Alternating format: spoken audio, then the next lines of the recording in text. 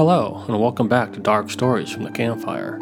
Before we begin, I would like to announce that Dark Stories is being published in book form with expanded stories, new endings, and new tales not heard on the podcast.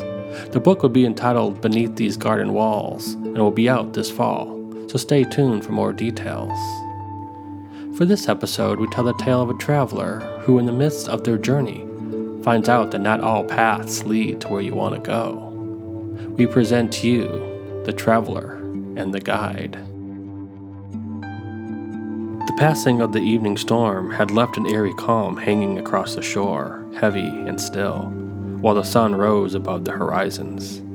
The sky, which only a few hours before was dark, violent, and unnatural, was now a clear blue, and the seas, once tempest-tossed, weakly lapped against the edge of the sand, while its waves lazily broke over one another. And it was here, upon the shore, that the traveler found himself, half buried in the glimmering sand. Initially, as consciousness was regained, the traveler did not move, but lay there watching the water recede back into itself, breathing heavily. When at length he finally did lift himself upon his knees, he blinked and for the first time scanned the surrounding environment. The beach was small, actually, only extending inward about 20 or so feet, before being taken over by a field of tall grass, which itself was cut in two by a path lined with rocks, where, at its entrance, a saddled horse stood with a banner of a golden tree leaning against the side. Rising fully to his feet, the traveler quickly reached into his green tunic to verify their requisite gifts, a scroll and a map, had survived the journey. They had.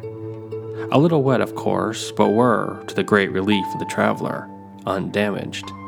Satisfied, the traveler made his way over to the horse, propped the banner up against his shoulder, and began to ride down the path, away from the sea. For many hours the traveler rode, uneasy, looking from side to side, desperately searching for something. But there was nothing save the grass field surrounding the traveler and his horse. Once again the traveler gripped the gifts inside his tunic, wondering if something had gone wrong, if some part of the ritual had not been amply performed, for the traveler only had till nightfall to reach the city before the gates would close. But before further panic could set in, the traveler noticed another rider coming down opposite the path. The presence of the new rider eased some of the worry that had been building within the traveler, and he quickly rode to meet the stranger.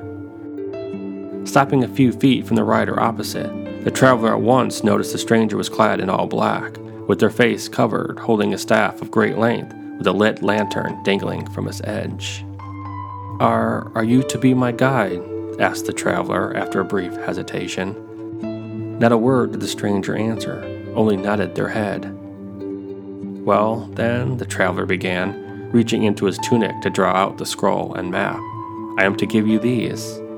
Again the guide said not a word, but waved the gift away before turning their horse back down the path, away from the shore.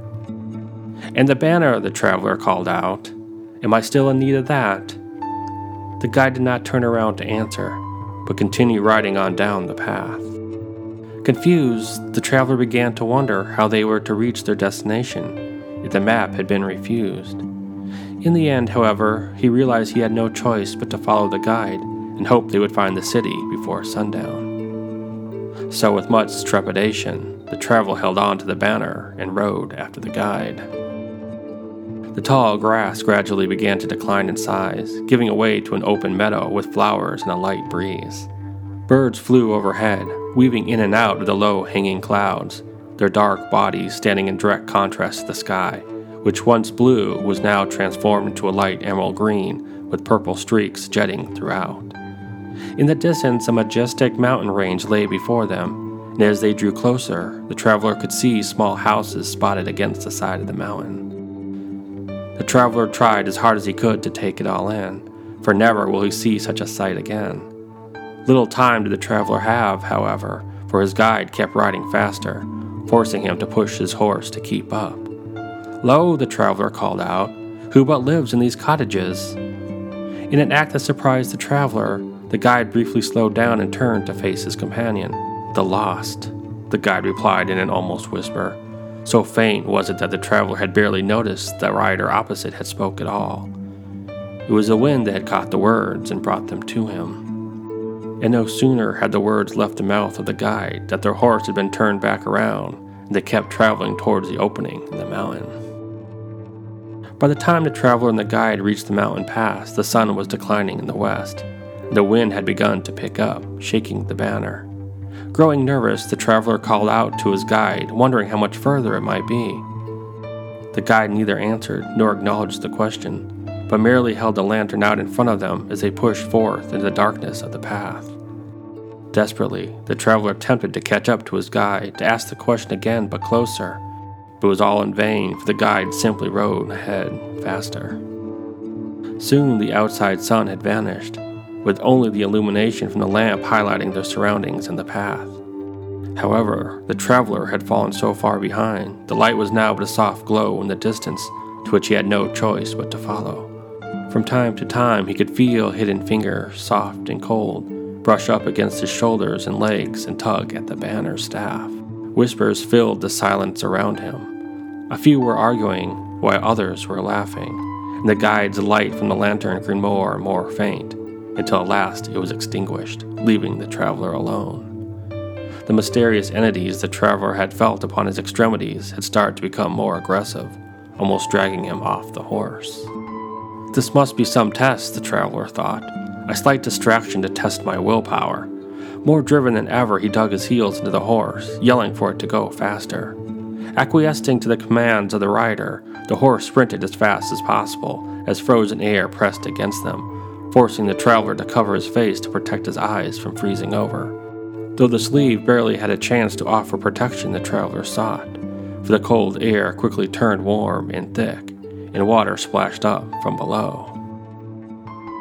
A vast swamp now lay on all sides of the traveler, with thick brown trees that dotted the landscape, having the appearance of being pulled down from the heavy hanging moss lining the crooked branches, and a yellow mist emanating from an unknown source high above the rider and his horse, making it impossible to know if it was day or night. Within the dripping moss, small creatures with large, round eyes crawled between the interlacing vines, stopping only so long to watch the rider pass by before resuming their aimless activities. These, however, could only be seen from the periphery, as once the traveler looked directly at the moss, hoping to catch a glimpse, the small creatures would vanish from sight, emerging in a different part of the tree. The traveler pushed this out of his mind as much as possible, focusing instead on proceeding forward, hoping to locate the guide that had abandoned him, or at least determine the correct direction in which to be facing to find the city. The path, unfortunately, was no longer visible, having either been washed away or was hidden beneath the water. Stopping his horse, the traveler took a moment to look around. The mountain pass exit had seemingly vanished, for it had only been a few minutes since he entered the swamp, and there was now no indication the opening existed behind him. Added to this, both sides of the swamp were but a mirror image of the other. At length, the traveler decided to continue the way he had been initially facing, for what other choice did he have? For some time he rode through the swamp, never feeling as though any progress was being made, when finally, and with much dismay, the traveler had to admit he was lost, that he would never make it to the city after all. The water underfoot increasingly grew deeper, and by the time the waterline had reached the traveler's feet, the horse refused to move, as it could no longer proceed any further. Saddened, the traveler dropped the scroll and map into the water, and watched as both floated into the trees and beyond. For a moment, the thought of also abandoning the banner had also crossed his mind, but quickly resented the idea when he noticed in the distance the faint glow of the guide's lantern. Dropping from the horse, the traveler trudged through the deep water towards the light, each step more frantic than the previous one, as hope rised in him that there was still time to enter the city. After 100 yards or so, the water level began to drop, making movement easier, till finally the water was less than an ankle deep and the path was once again visible. But once he stepped a foot back on the path, the mist in front of him began to part, revealing a grand tilted windmill that precariously loomed high above him, as the wooden frame had long since began to rot due to the water and years of neglect. And hanging next to the entryway was the guide's lantern, swaying back and forth, as though someone had hurriedly just attached it to the hook only moments before. The traveler took a deep breath and placed the banner on the ground and climbed a small staircase that led inside. The room inside was smaller than he would have expected and sparsely furnished, containing only a bed and table, with candles lining the walls. For a brief moment, the traveler felt as though he had been here before, though he couldn't place when. After spending several moments looking about the room and seeing no signs of the guide or what might have happened to them, the traveler turned to leave, only to find the entrance was gone. It was only then the full realization of what was happening to him began to take hold. Seating himself at the table, the traveler wept, for he knew he was never going to leave the room. One by one, the candles began to fade, till there was only one remaining, and waves of panic and horror swept through the traveler's body. The guide opened his eyes and felt around his chest for his coin purse, grabbing it tight. Beside him, on a table lined with fading candles, lay the body of the traveler, dead now for almost a week, wrapped in a green cloth. Lifting himself off the bed, the guide approached the body and removed the scroll and map, as well as the small cloth containing the image of the golden tree, and let out a sharp whistle. No sooner had this happened when his assistant entered the small room, cleared the table of the candles, and placed the body of the traveler into a box prepared for burial. Once the box was removed from the room, there came a knock at the door. "Are you the one they call a psychopomp?" the small voice asked once the guide opened the door. "The one who guides the souls of the dead to the afterlife?" Opening the door wider, the guide nodded that what the guest had assumed was indeed true, and gestured towards them to enter and be seated at the table. Only once the guest had been seated at the table did the guide then cross the small room, seating himself opposite. "I have a relative," the guest began, "that is sick, and we know they have not much time left. It's what needs to be done so we can ensure safe passage to the afterlife." Calmly, the guide explained the ritual and what items are required in order to properly proceed to the city of the dead, saying, "Upon the death of your relative, wrap them in a green cloth and bathe them in seawater, for there is much power in water. Then let the body dry in the sand. Once finished, place the scroll and map within the cloth, as well as this imprint of a golden tree. Tell your relative that the map and the scroll are to be gifts for their guide and should be presented as such once they meet them on their journey. And the golden tree will be their banner, so they will be identified as one of the dead and be allowed to enter the city safely. That is to say, before the sun sets and the gates of the city are locked. All this can be done for 5 gold pieces." The guests quickly paid the guide, thanking them profusely, and made their way to the door.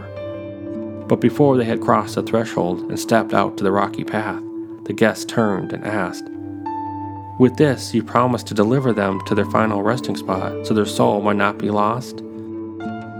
Looking at his hand holding the gold pieces, then back up at his guest, the guide said not a word but nodded with an uneven smile.